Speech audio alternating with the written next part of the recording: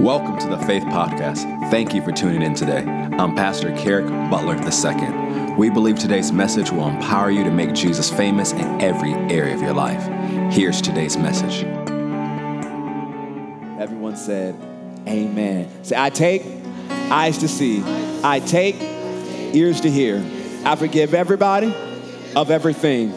I receive supernatural debt cancellation. The word of God that I'm about to receive will enable me and empower me to make Jesus famous in my everyday life. You may be seated. If you have the YouVersion Bible app, I encourage you to open it up to the More section where you'll see events, and then you see Faith Christian Center. You'll see my notes for today. The Blessing Brings Overflow, Part 4. I encourage you to save those notes to your device, and you can go over it later today. I'm not sure if I'll get to those notes today. And so listen to the podcast. If you want to listen to the message, I'll put up 9 a.m. But we may get to parts of it today, and the Holy Ghost has led me to go to a different track. So let's look at Deuteronomy 28, verse 11. You'll see the first verse mentioned in your notes. In the modern English version, it says, the Lord will make you overflow in prosperity. The Lord will make you overflow in prosperity. Now, it's hard for people to believe that if you don't believe that God loves you.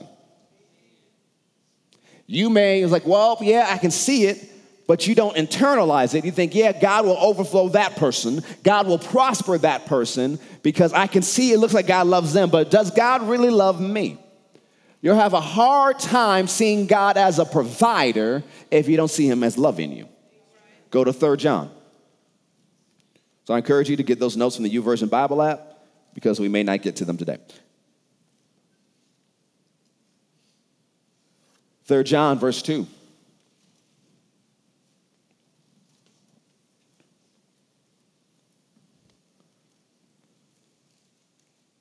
Third John, verse 2. Greetings to all those watching us online. 3 John, verse 2. Says, beloved. Just stop at that verse. We can skip over that. Beloved, you are loved. You are loved. Individually, God loves you. Well, how much does he love me? Go to John 17. We'll come back here. John 17. Because every Christian will say, yeah, I know that God loves me, but they don't let it sink down deep to change their mentality.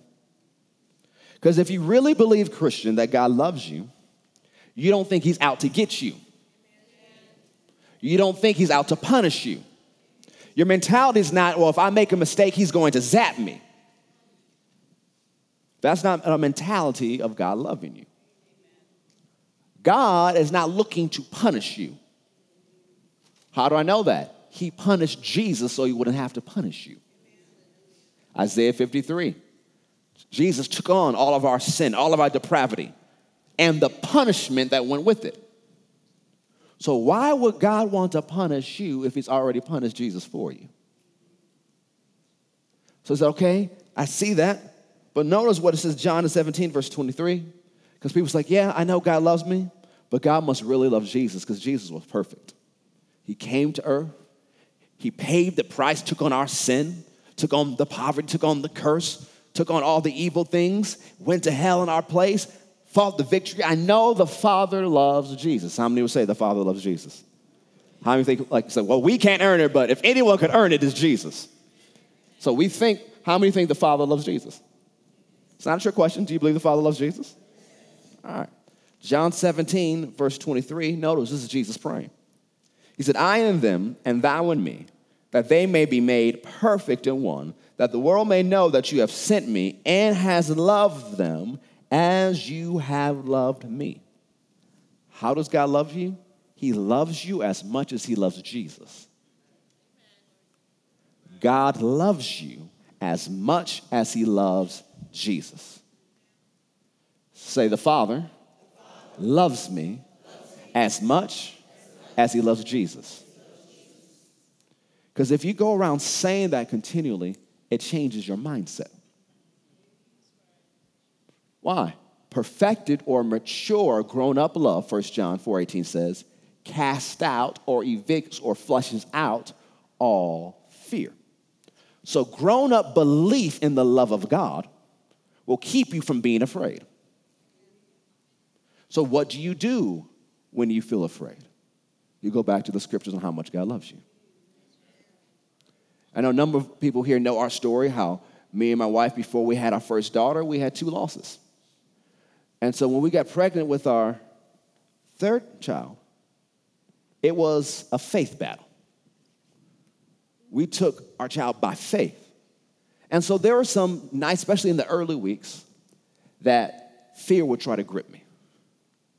Grab me to, you're going to lose another kid. It's going to happen again. And when it would try to grip me, I'd lay back and I'd say, Father, you love me. You love me as much as you love Jesus. I started going over these love scriptures. I started playing songs. See, you do whatever it takes to stay in faith. So me and my wife, we made our own faith tracks. She took a message from Oral Roberts and put it to a musical track. The message from Oral Roberts on how to release your faith. And so we had that playing all throughout the house. And then there was times when I would go, there were certain songs that would minister to me the love of God. And so I would play it and listen to it. And the thing is, what I noticed, anytime I got strong in my faith about the love of God for about 30 seconds, the fear was gone. It couldn't stay anymore. Why? The love was flushing it out. Now, faith works by love. Now, it's not just you walking in love, even though that's part of it. Faith works by love, your belief in God loving you. If you don't believe that God loves you, your faith won't be strong. Now, you can believe, well, God loves me, and your faith will work. But if you really believe that God loves you as much as he loves Jesus, your faith can work stronger. Because your love fuels your faith. Just like you can't go far in your car if it's not charged up or has fuel in it, your faith can't go far unless there's a belief on the inside of you that God loves you as much as he loves Jesus. So go back to 3 John. Say, God loves me as much as he loves Jesus. 3 John verse 2. We have to grow in our belief of Jesus' reckless and radical love for us. It says, beloved, I wish or I desire above all things.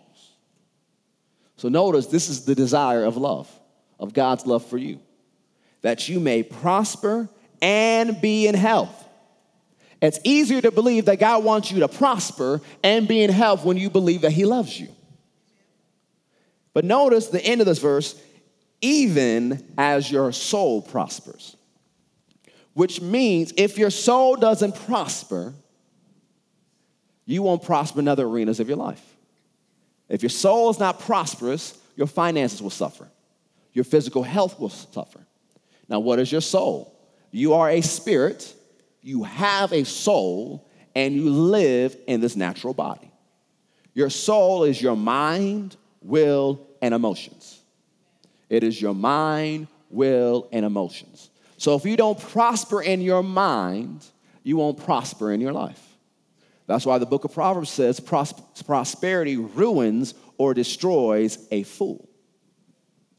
And so if you're foolish in your thinking, prosperity won't help you, it will ruin you. But notice your soul is not just your mind, it's also your emotions. If you're not emotionally strong and emotionally stable, or believing that you are a spirit having a soul, if you have a soul, that means you have emotions, meaning you are in control of your emotions. But if you're a person that's not in control of your emotions, your emotional state will destroy your prosperity. You have to be a person that renews their mind with the word of God and stays in control of their emotions. God gave you emotions. You should have emotions. You are emotional beings, but you have to be in control of them. You have to have emotions and not let your emotions have you. Because when you let your emotions have you, your entire life will suffer. A lot of people are playing cleanup because they let their emotions have them. And you would never have to clean up messes if you were in control of your emotions. Notice the Bible says, be angry and sin not. It's not wrong to be angry. It's wrong to act out of that anger. It's wrong to stay in that anger. Ephesians also says to not let the sun go down on your wrath. People think that's a marriage scripture. It's not. It's a scripture to believers. Don't go to bed angry. Forgive everybody of everything. Let it go. So I don't feel like forgiving them. Nothing in this Christian life is based on your feeling or your emotion. You will have to forgive by faith. You have to let it go by faith. Well, Pastor, what am I going to do? 5 minutes later, I get angry all over again. Saying, well, I already forgave them. Because you will get angry all over again. You'll do good for 5 minutes. Woo, I'm doing good, I'm free. Then you think about them again. No, I forgave them. I let it go.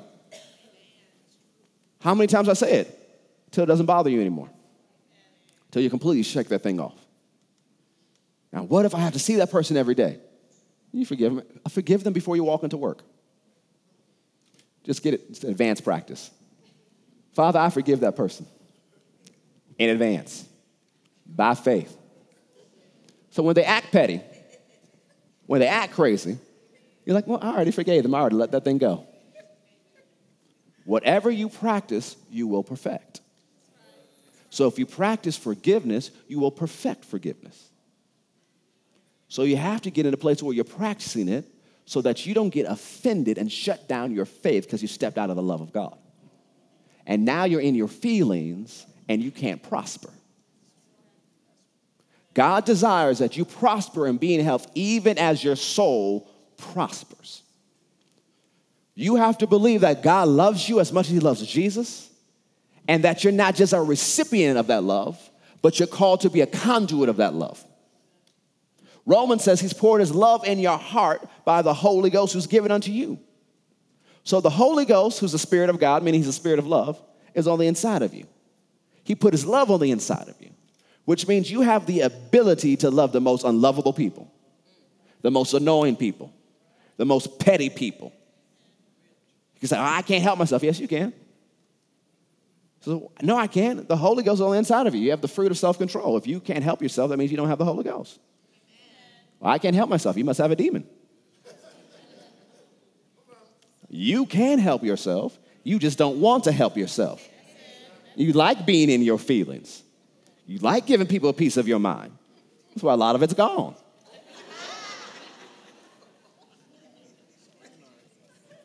We have to control our emotions. We have to be in control of our flesh. The fruit of the Spirit, temperance and self-control, is controlling your flesh. But meekness is controlling your emotions. Meekness does not mean you're weak. It doesn't mean you don't have any emotions. It just means you're in control of them.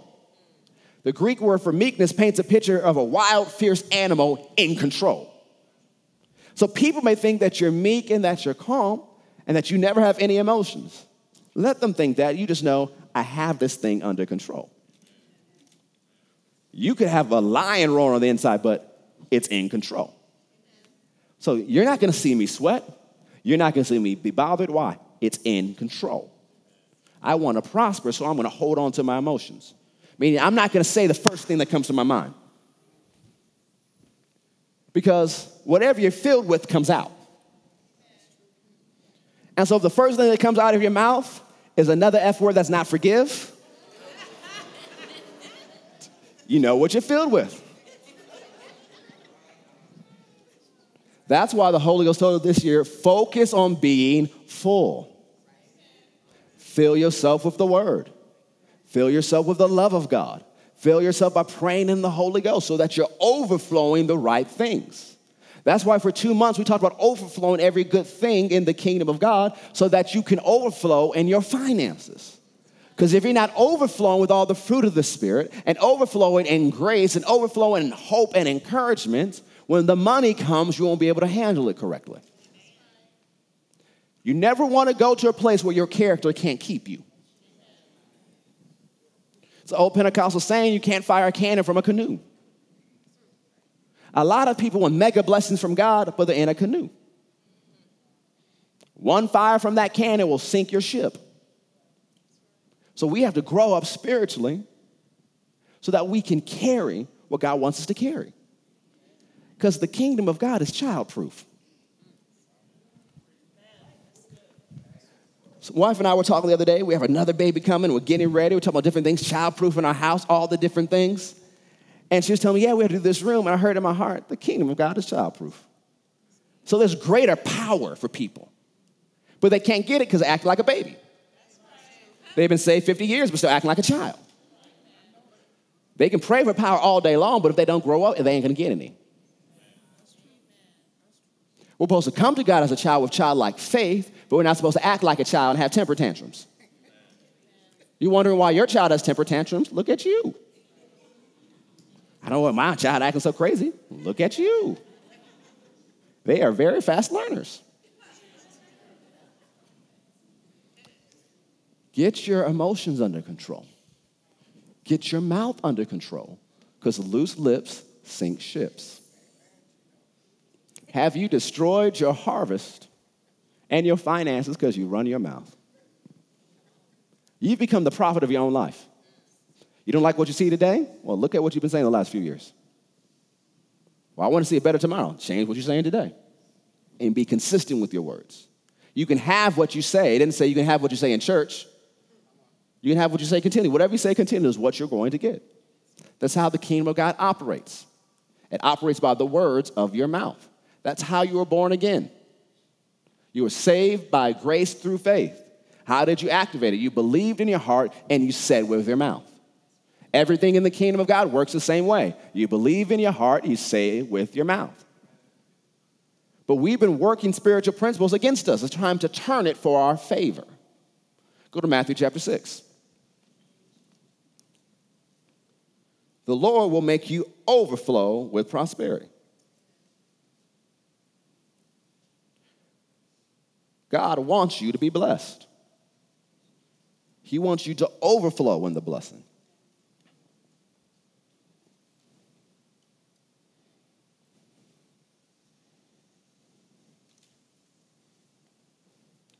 Let's start with verse 24. Matthew 6, verse 24. No man can serve two masters, for either he will hate the one and love the other, or else he will hold to the one and despise the other. You cannot serve God and mammon. Now, when people see mammon, they're thinking, oh, it's money. It's beyond just being money. It's the spirit behind you getting whatever you have to do to get money. So you're either going to serve God or you're going to serve your hustle. And I'm not talking about hustle under the grace of God, hustle in the blessing, you got to work hard. I'm talking about your hustling that violates the love of God. That I'm going to do whatever it takes to get some money. I don't care who I have to hurt or step over or stab to get it. I'll sleep with whoever I have to sleep to so I can get to the top. It's that thing that's mammon. It's the spirit behind it. So you can't serve both. You can be broke and bow down to mammon. You can be rich and bow down to mammon. Who is your God? So when you get into Matthew 6 further, Jesus says, therefore I say unto you, take no thought. Or it's also translated, don't be anxious.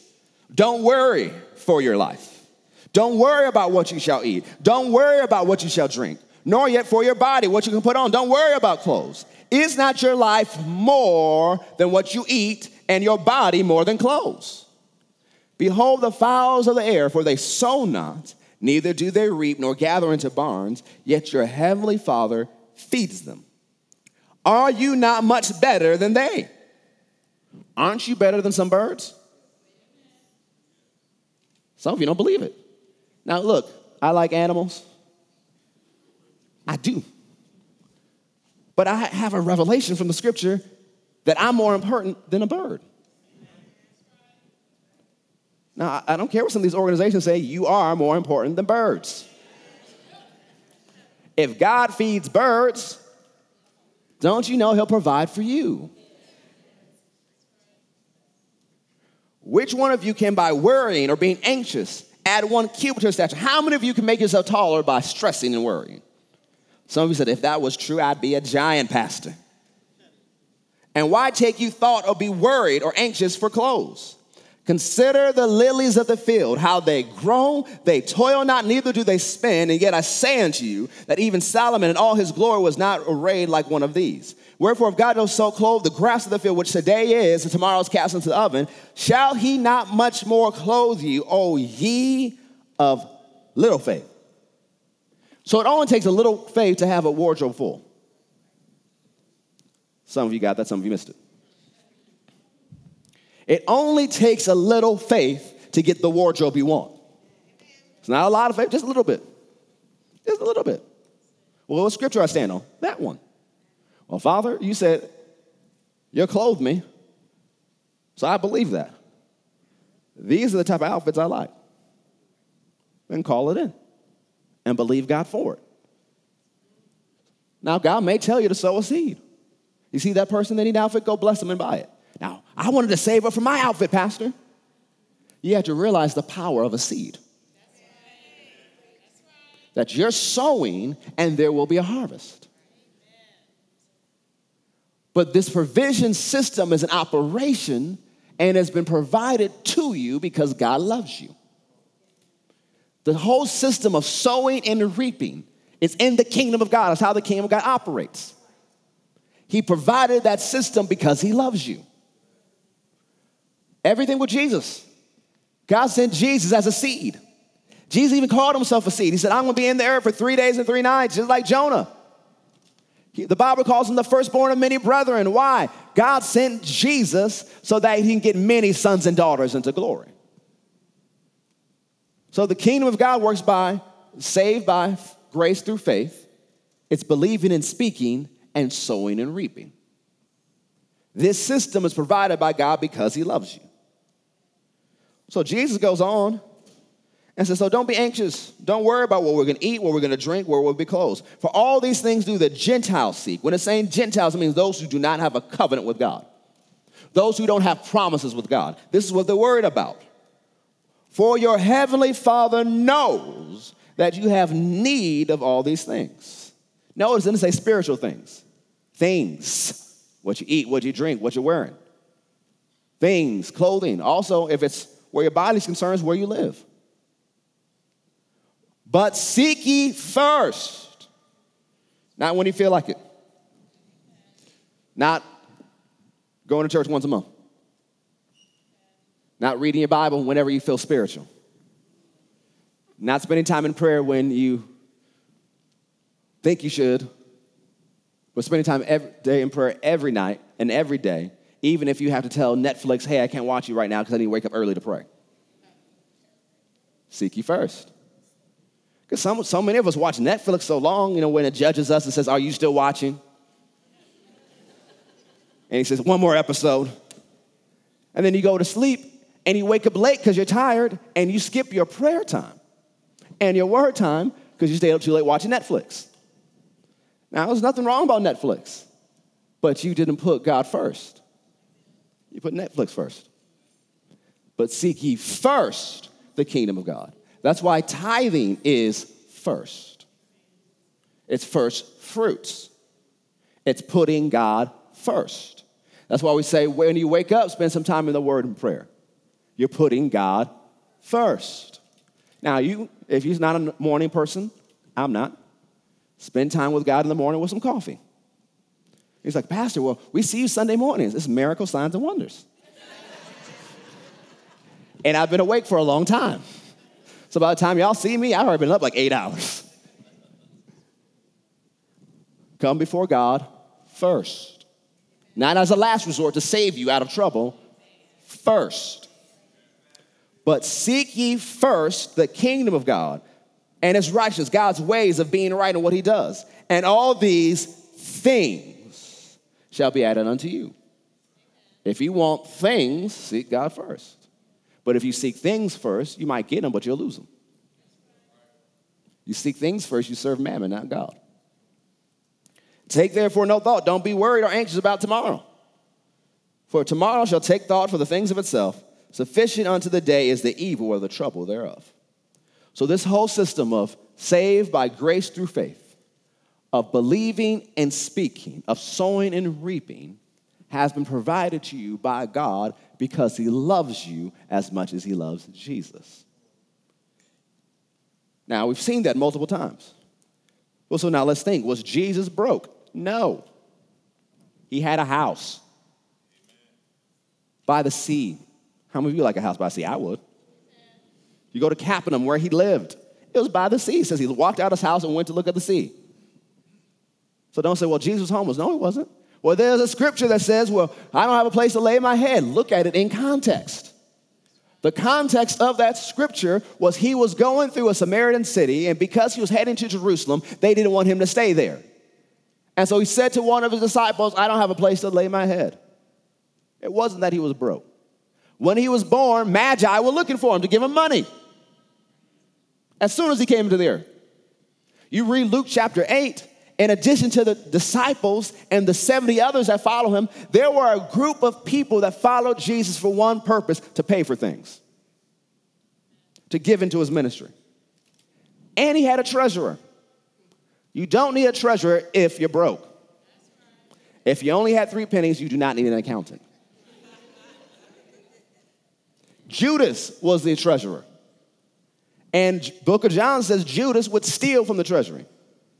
And if he only had 3 pennies and one is missing, you would know. Matthew was a tax collector, so you know he was watching the money.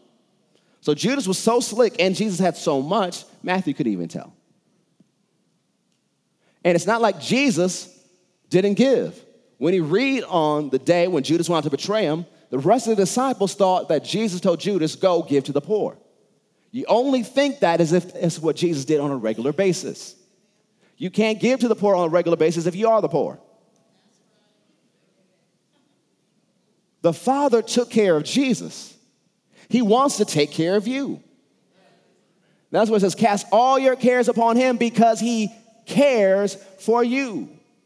You have a caretaker, and he always takes care of you in grand style. So he provided a system for you to work so you can always win in life. It's grace through faith. It's believing and speaking and sowing and reaping. But in order to receive all those benefits, you must believe that God loves you. His blessing, as we said before, is the empowerment to prosper. He releases the blessing because it comes from a place of love. Proverbs 10:22 says, the blessing of the Lord, it maketh rich. It causes you to have an abundant supply is what that word means. Or it causes you to overflow. The blessing comes from a place of love. Go to Malachi chapter 3. Malachi chapter 3. Say, God loves me as much as he loves Jesus. I believe that.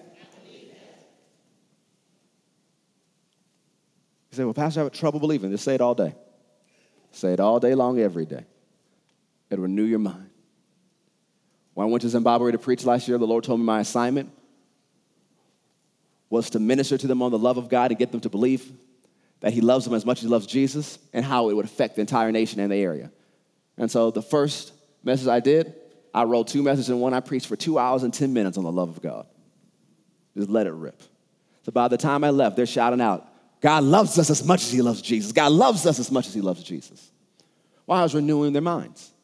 Because there were some who grew up in that generation of the drought that ended, thank God, 1.5 years ago. They thought they were cursed.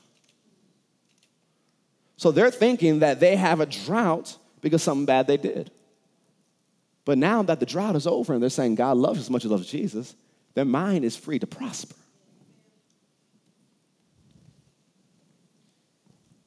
Malachi 3, verse 10.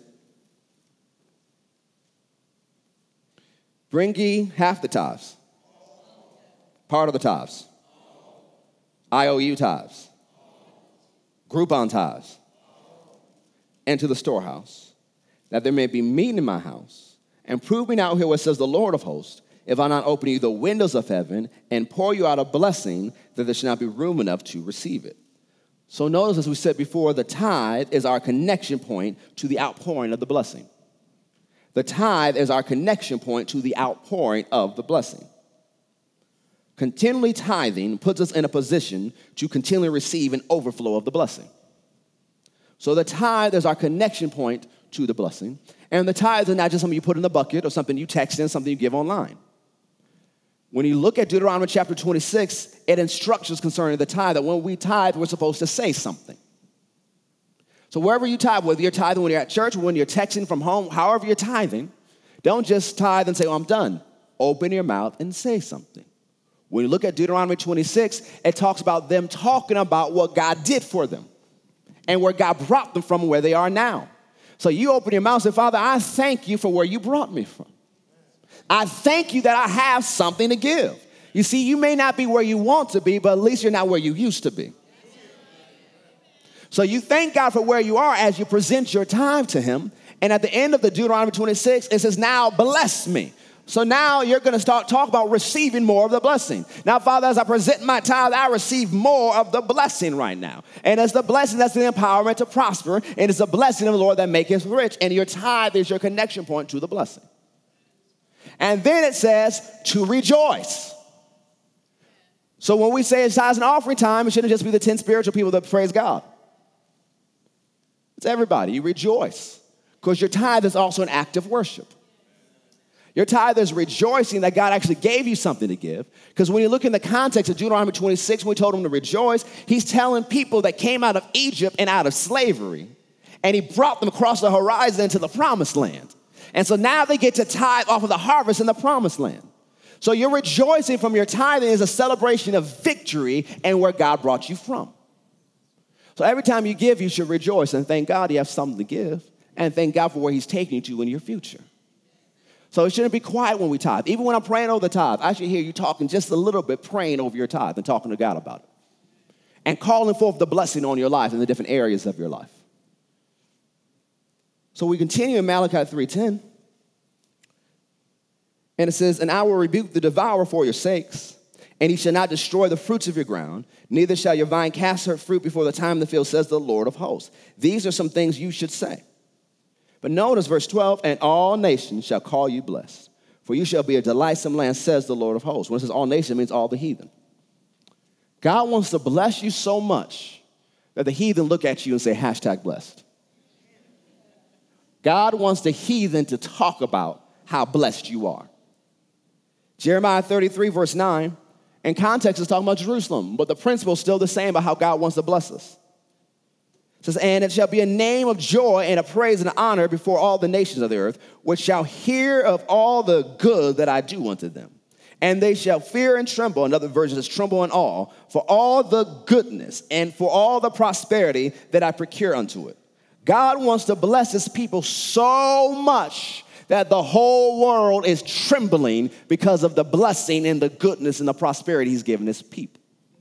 What happens when people call you blessed? What happens when people see the prosperity on your life? Your life becomes a witnessing agent.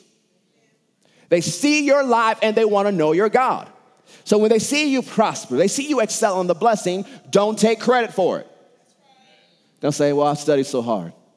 I worked so hard. I'm just so smart. I'm just so good looking. I got it like that. My 30-second elevator pitch was on point. No, don't take credit for it. What did you do? Go to Deuteronomy chapter 8. Deuteronomy chapter 8.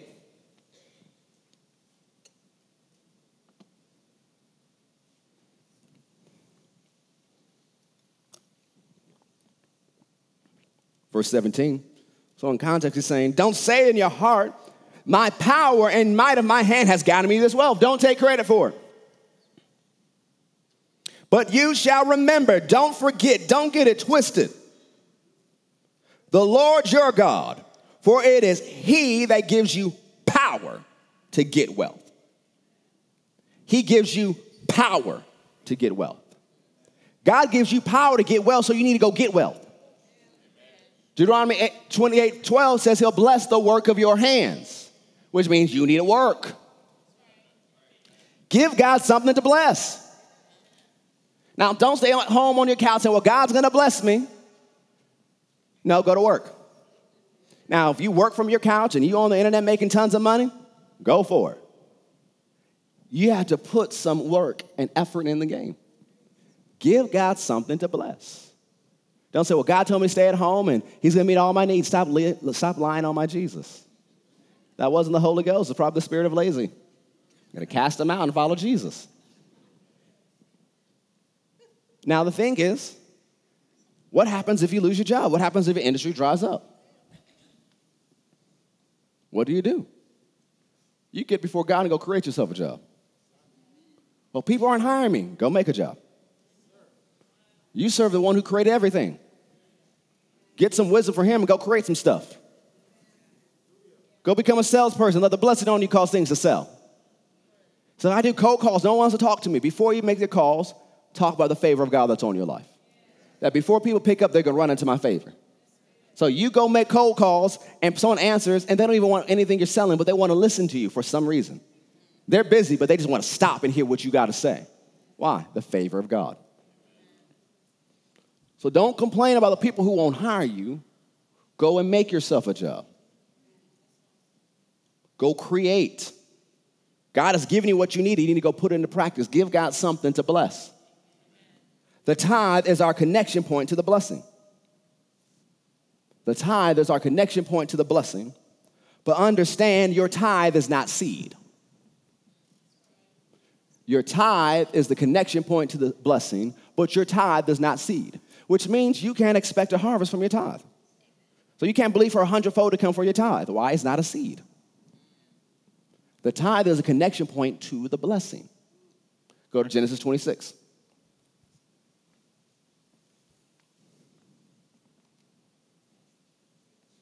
Genesis 26, verse 1. The tithe is not seed. It's your connection point to the empowerment to prosper, the outpouring of the blessing. So if you just tithe and you have the blessing that works on your life, it's going to bless the work of your hands. But you can't expect a harvest. Why? You didn't sow seed. Do you know what the number one indicator of you receiving harvest is? You sowed seed. What would you think of a farmer that goes out to his field every day and looks for crops to grow and he never planted seed? You can say, I'm blessed all day long, but nothing's going to grow. Until you plant seed, you can't expect to harvest. Genesis 26, verse 1, you'll see that Isaac, where he's living, it's a time of famine. He goes close to the Philistines because they had a covenant with his father, and he's staying there, and he's planning to go down to Egypt. Now, why would he go to Egypt? Egypt usually has a good economy, and that's what his father did. See, parents, we have to be cautious because not everything is a generational curse. It's a pattern. You're thinking you're fighting against spirits, and your kids are fighting against your pattern. So it can't be do what I say, not as I do. It has to be do as I do. You have to set the pattern in front of them. Because you get frustrated. They're in their 20s, 30s, and 40s. Well, why are they doing that? Well, they saw you work that pattern. So, well, I don't know why everyone in my family always gets sick at this age. It's a pattern. Y'all all eat the same things. So y'all get sick together.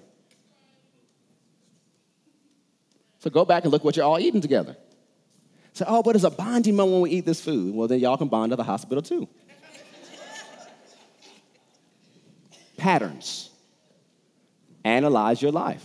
Not everything is spiritual. Some things are very natural. And some of us are in situations in our finances and our bodies not because the devil did it, because we did it. And so one of the things, if you did the wrong things, got yourself a situation, go before God, ask for forgiveness, lay hold of mercy, and change your pattern. And be faithful with your change. Amen? And so God tells Isaac, don't go down to Egypt. Stay in the land that I shall tell you of. Sojourn in this land, and I will be with you and will bless you. For unto you and unto your seed I will give all these countries, and I will perform the oath which I swear unto Abraham your father, and I'll make your seed to multiply as the stars of heaven, and will give unto your seed all these countries, and in your seed shall all nations of the earth be blessed. Because that Abraham obeyed my voice and kept my charge, my commandments, my statutes, and my laws. So Isaac dwelt in Gerar. So he stayed in a place of famine. And you're thinking, well, in a place of famine, I shouldn't sow. I should just hold on to all my seed and wait for a better time to sow. But you get to verse 12, it says, then Isaac sowed in that land and received in the same year 100-fold or 100 times. meaning every seed produced 100 times. And in addition to that, the Lord blessed him. And the man waxed great and went forward and grew until he became very great. Why, think about this. He's the only one the earth is producing for. The only one. No one else is getting crops, but he is. You see, when he went to different wells, water would spring up whenever he went. So wherever he goes, the earth works and water comes. So now the Philistines, they got a ton of money, but they don't got food, so they're going to him. And he's feeding that city. The king is offended because he thinks he should be the one that everything's working for. But now all the money is shifting to the blessed man. And this one blessed man feeds the whole area. He ends the drought. He's ending the famine. The power of one blessed man. But notice, there would never been a harvest if he never sowed. He could have been blessed all day long. His needs could have been met all day long. But there never would have been a harvest if he never sown any seed. Go to Genesis 41, verse 46. We talked about Joseph a few weeks ago. Genesis 41. Verse 46, we've talked about how he went from the pit to the prison to the palace. Talking about how the blessing brings palace time to your life. And so while he's there, the Lord tells him that there's going to be 7 years of plenty or 7 years of overflow. God makes him the prime minister. And so in the 7 years of overflow, it says the earth brought forth by the handfuls. The Amplified Classic Edition says it brought forth by the handfuls for each seed planted. The Message version says, during the next 7 years of plenty, the land produced bumper crops. Joseph gathered up the food of the 7 good years in Egypt and stored the food in the cities. In each city, he stockpiled surplus from the surrounding fields. Joseph collected so much grain, it was like the sand of the ocean, that he finally quit keeping track. Although there were blessed years of plenty and overflow, if the people never sowed, they never would have reaped, even though the blessing was working. There must be the blessing, and there must be seed, time, and harvest. Go to 2 Corinthians chapter 9. 2 Corinthians chapter 9, verse 6. Say, the blessing is working. Say, God loves me as much as he loves Jesus.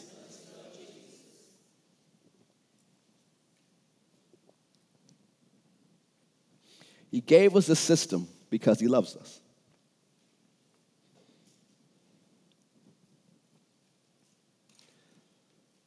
Paul says, but this I say, he was sows sparingly, shall reap also sparingly. And he was sows bountifully, shall reap also bountifully.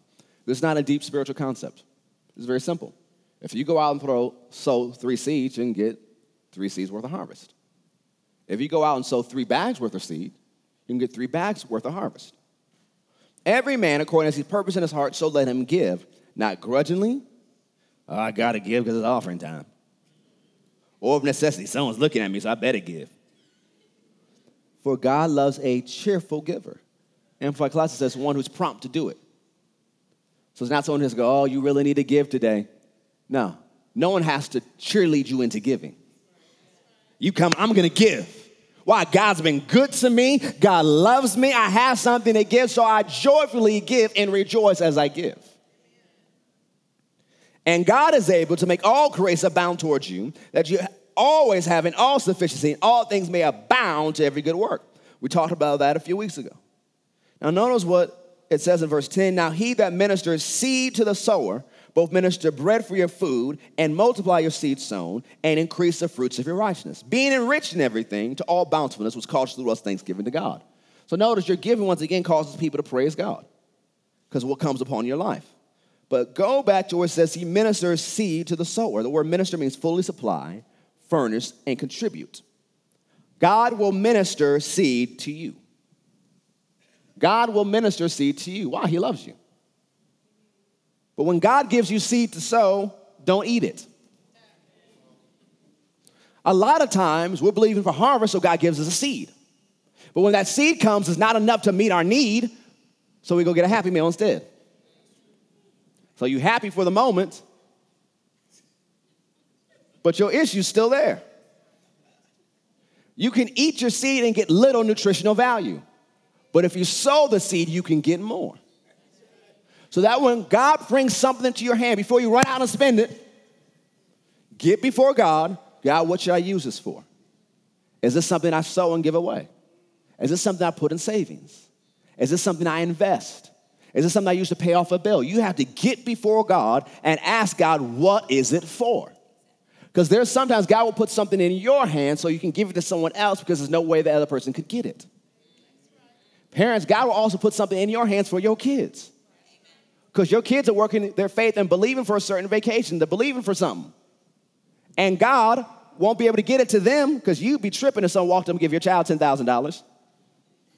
So God can cause it to come to you. One of my friends, David Winston, he'll be here preaching in October for us. Him and his wife are coming to be a blessing to us.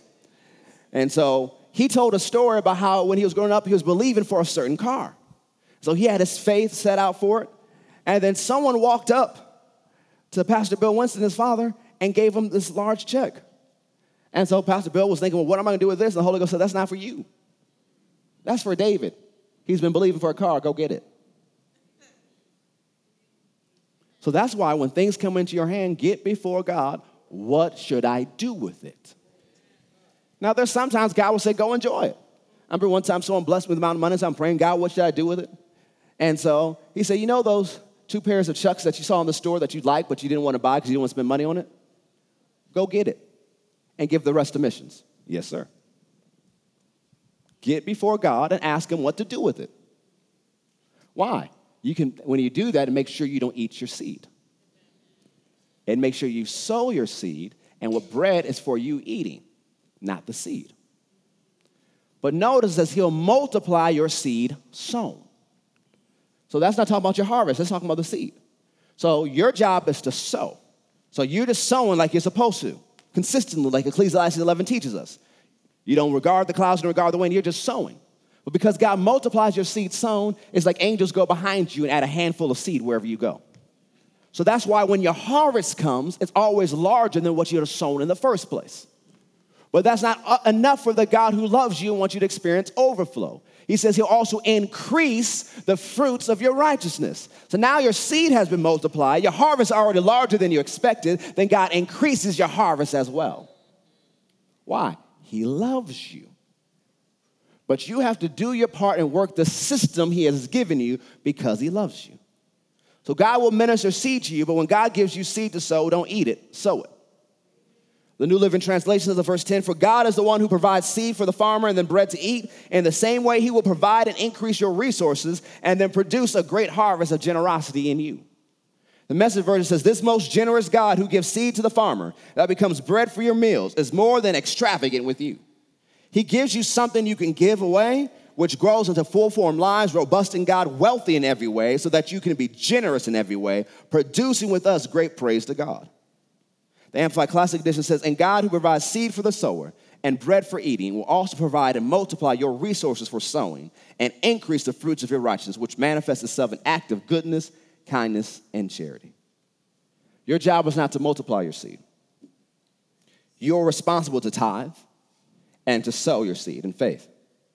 As we said in weeks prior, God will give you wisdom and favor. The blessing is designed to multiply what you sow and bring you into a place of overflow. The blessing is designed to multiply what you sow and bring you into a place of overflow. I just mentioned Ecclesiastes 11. Verse 4 says, he that observes the wind shall not sow, and he that regards the clouds shall not reap. If you observe the wind, that means you'll always see a reason why you shouldn't sow. There will always be a reason why you shouldn't sow. Ignore it. And sow anyways if you want to receive a harvest. Then it says those who regard the clouds won't reap. There will always be a reason that presents itself that says there's no way you can harvest or prosper in this time. There's so many reasons why Isaac could not receive 100-fold in a time of famine. And so that might think, well, because it's a bad time, I'm just going to stay at home. I'm not going to even try. No. Go and reap your harvest. It doesn't matter what it looks like. You're the blessed of the Lord, and you've sown seed, so go get your harvest no matter what it looks like. So you can't observe the wind or regard the clouds if you expect to get to a place of overflow. Remember when we said the blessing gathering is required. Because a lot of people expect God to have someone come up and bless you with something. That does happen. But God also wants to bless you in other ways that we take for granted and we miss. So we gave you 5 things to do. We said, number 1, in gathering, look for sales. Look for opportunities, investments. Look for discounts of the things you already normally buy. If you have loans with bad rates, look to refinance with a better rate. And then pay that thing off. Number 5, look for unexpected income and gifts. As you look for these things and find them, write it down. Write down how much you save from the sales, discounts, refinancing, etc. Write down the unexpected income, gifts, and return on investments. Total it. What is that? Harvest. But a lot of times we miss it because we go to a store, we see something we're buying that's already on sale or discounted, and so what do? We go buy something else. Now imagine if just for 1 year, you took everything you saved from being on sale and discounted, and instead of spending it, you put it in your bank account. Imagine what your bank account will look at the end of the year. That is harvest that's been accumulating. Instead of spending it automatically, I saved here, so I'm going to buy something else. You're disciplined enough. You use the wisdom of God, and you take it, and you put it away. So, Pastor, am I saving for a rainy day? No, you're saving for an investment. The people who make the most money in this country do so when the economy dips. Why? They're prepared to buy things up when the economy goes down. Next time the economy fluctuates, I don't have a word from the Lord yet when that's going to be, but if I do get one, I'll let you know. You be prepared to buy things up. People complain about rules in this country. Well, he who has the gold makes the rules. You want to make different rules? Get some gold. Well, I don't like how the banks do out their loaning program. Well, the blessing is supposed to take you to a place where you are the lender, not the borrower. So you don't like their practices? Get yourself some gold and make some new practices when you loan. That's where the blessing is taking you, if you let it, and you work the system God has given you. Let's go to Mark 10 as we begin to wrap this up. Mark chapter 10. A rich young ruler comes to Jesus. He's got a lot of money. And he says, "Good master, what must I do to inherit eternal life?" You believe Jesus was a good teacher. He didn't believe he was God. But he's just at the beginning of his faith. And Jesus said, well, you know the commandments. It's still on the old covenant. So he starts listing the social commandments. And he says, I've done all these since I was a child, since I was a youth. And it says Jesus looked on him and loved him. But notice Jesus didn't list the commandments that had to deal with his relationship with God. Just the social commandments. And because mammon was in the way, Jesus told him, take what you have, give it away, and come and follow me. Now, anytime Jesus told people, come and follow me, it wasn't just saying, hey, follow me and maybe someone will meet your needs. He's invited them on his staff. Same thing he told Peter, James, and John, everybody. Come follow me. Jesus had people that went around and paid for things. Because remember, none of these guys had families. Their families still had to be supported. Jesus was taking care of that. So he gave this man an opportunity. Come work for me. Let me teach you. He went away sad at that saying, grieved because he had great possessions. Grief always associates with loss. So this man missed an opportunity to be on Jesus' staff and been trained by him. Some preachers even think that this could have been the man that God wanted to replace Judas. That not only did he turn out from being with Jesus, he turned down an apostleship because he couldn't separate from his God of money. So while everyone's watching this happen, Jesus makes a comment saying, how hard is it for the rich to enter into the kingdom of God? And the thing is, if the disciples were broke, they would say, amen. You better preach against that 1%, Jesus. You better tell them what it is. But it's not what they said. They began to become perplexed. Well, who can enter into the kingdom of God then? You only say that if you got money yourself. You don't say that if you're broke. They had some money. They said, wait a minute, rich people can get a kingdom of God. Come on, Jesus, what are you talking about? So Jesus clarifies and says, how hard is it for them that trust in riches? How hard is it for them that have faith in money? See, money is a cruel mistress. You serve it, you'll have it one moment, and it'll leave you the next. You can't serve money. Money can't be your God. God has to be your source. And you have to understand, since God is your source, he'll give you many resources. So the government can't be your source either. No matter if you follow donkeys or elephants, they can't be your God. They fickle as anybody, no matter whose side you follow. God is your source. You must have faith in him and get before him. So what resources do you want to use to get me what I need? So it's not passively in faith. It's receiving the answer in faith and going to get busy and working your land. Remember, we said before, it's raining, and we said we receive the rain, but you must work your land. The rain didn't stop, it's still raining. People are just not working their land. You have to apply yourself. You have to work your land. Because Jesus says, as Peter goes on and says, look, this dude couldn't leave his money, and we left everything to follow you. And Jesus says, verily I say unto you, there's no man that has left house or brethren or sisters or father or mother or wife or children or lands for my sake and for the gospel's. You left them because I said so. You left them to do what I called you to do. But he shall receive 100-fold when you get to heaven in the sweet by and by. Now, in this time, houses, brethren, sisters, mothers, and children, and lands. No more wives. Notice that. With persecutions, and in the world to come, eternal life. Notice this. If you begin to prosper and overflow, and your life becomes a witnessing tool, some people will come to Jesus, but you'll also get a lot of haters.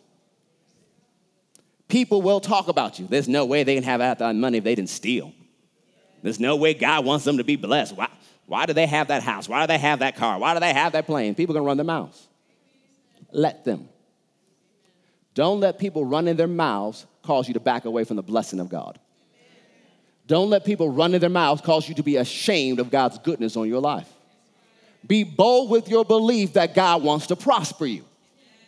And be bold enough to say, God is prospering me, and if you follow him, he'll prosper you too. Don't let religious people in the news media tell you what you should have. Let the word of God tell you what you should have. And go prosper beyond reason to the point that you tick Satan off. He's like, well, people are mad that I got money. Let them be mad. Laugh all the way to the bank. Don't let people move you. Prosper. Increase. The Philistines were mad at Isaac for prospering in a time of famine. You shouldn't prosper. Everybody's broke. That's the time for you to be prosperous. Because who's going to help someone else if everyone's broke? You have the blessing. Get to work in it. Get to work in the system. Increase your faith in it because you believe God loves you as much as he loves Jesus, and the blessing on you is more than enough to handle whatever you face. So Amos 9:13 says, behold, the days come, saith the Lord, that the plowman shall overtake the reaper, and the treader of grapes of him that sows seed, and the mountains shall drop sweet wine, and the hills shall melt. The Amplified Version says, for the harvest continues until planting time, when the mountains will drip sweet wine, and all the hills shall melt. That is, everything that was once barren will overflow with streams of blessing. This is talking about a farmer who goes out at normal time to sow seed. When harvest time comes, there's so much harvest, it takes him so long to gather that by the time it's time to sow seed again, he's still trying to get the harvest. That's supernatural increase. That's God multiplying your seed sown and increasing the fruits of your righteousness. And that's where God wants to take you. Now, some people will say, well, I don't know, maybe for so-and-so, but it's not me. If you say it's not me, it's because you don't believe God loves you. You'll easily say, yep, it's me. That's for me. That's for me. When you believe that God loves you as much as he loves Jesus. When you start saying, well, I don't have the right education, is your education stronger than God's love and blessing? Well, I don't know the right people. Is your lack of knowing the right people stronger than the blessing? Well, I've made too many mistakes. So is your past stronger than the blood of Jesus? No. You got to renew your mind about what God wants to do in your life. What God wants to do through you. He said, well, Pastor, I have enough for me and my family. I don't need any more. Well, you're selfish. What do you mean? If you just have enough for you and your family, how can you help somebody else? What orphanage can you build? What missionary can you fund? Whose house can you pay off? It's time to increase. So we can help people in a whole nother way. Because the thing is, if we prosper to such a point that people don't look at the government for help, they look to us, people want to know about Jesus. Because it doesn't matter what the religious belief is. If they need help and they run to the church, they'll hear about Jesus as we help them. That's where we have to get. That's how we have to overflow to, that our lives are witnessing tools. We actually have to act like Jesus is coming back. Because if he's coming back, that means we need to win people to Jesus like never before. And if the blessing on our lives is a witnessing tool, we better increase in that blessing. We better overflow in that blessing. We need to do whatever we need to do to increase in the blessing and walk in love so we can win this area to Jesus. It's time for it. So get busy about the blessing. Don't just talk about when you come to church. Don't say, well, I'm at church, I talk about the blessing. No, talk about it all the time. When you get before your business, release the blessing. You look at your bank account, you say, be blessed. You look at your children, be blessed. You look at your situation, be blessed. The blessing is also working on your voice, so you have to talk to your situation. You have to tell it what to do. Don't let the world tell you what it's going to be. You tell the world what it's going to be. Have enough faith that you can act like Muhammad Ali. Call it what's going to be before it ends. I'm going to beat you in this round. Then he laughed. Get your bounce back. Get your confidence back. Stop walking down, oh, I don't know what I'm going to do. I know what I'm going to do. I'm going to win. You have to have more confidence in the rappers that say, all I do is win. You need to say the same thing. All I do is win because I'm blessed. People look at you and see all these different things. Oh, how'd you get them blood issues? You made money moves? Yeah, I sowed a seed. I got a harvest. God prosper me. We have to have more boldness in the world. But they don't believe me. Then Bruno Mars it. Just watch. Get some confidence. Get some boldness. Step out in the blessing. Well, what if it doesn't work? What if it does? All these people saying, what if, and staying on the couch are missing out on overflow. What if I make a mistake? You will make a mistake, but God is still there. He can help you figure it out. Won't you really want to be the person that actually try to follow God, not the person that stayed at home because they're afraid of making a mistake? The person who prospers more is the one who gets up and does something. Yeah, you'll make a mistake, but God is with you and can fix it as you go. So stop going, well, what if, and get about the Father's business. Get about walking in the blessing. Get about increasing. Get about making your life a witnessing tool. Stop just thinking about how can I pay off my house? How can I pay off my neighborhood? Increase your thinking. Increase your mentality. Begin to think on a whole nother level so the blessing can work. Stand to your feet.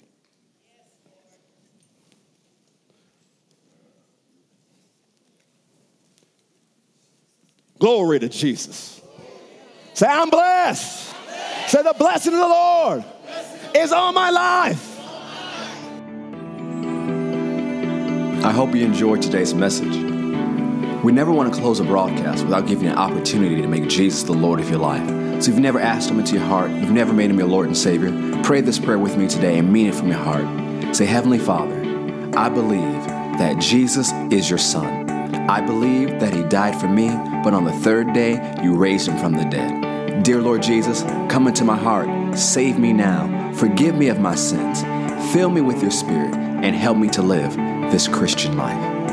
If you prayed that prayer and meant it from your heart, we believe you've been born again. We ask that you email us at info@fccga.com. That's fccga.com to let us know about the decision you've made for Christ today. Have an amazing day.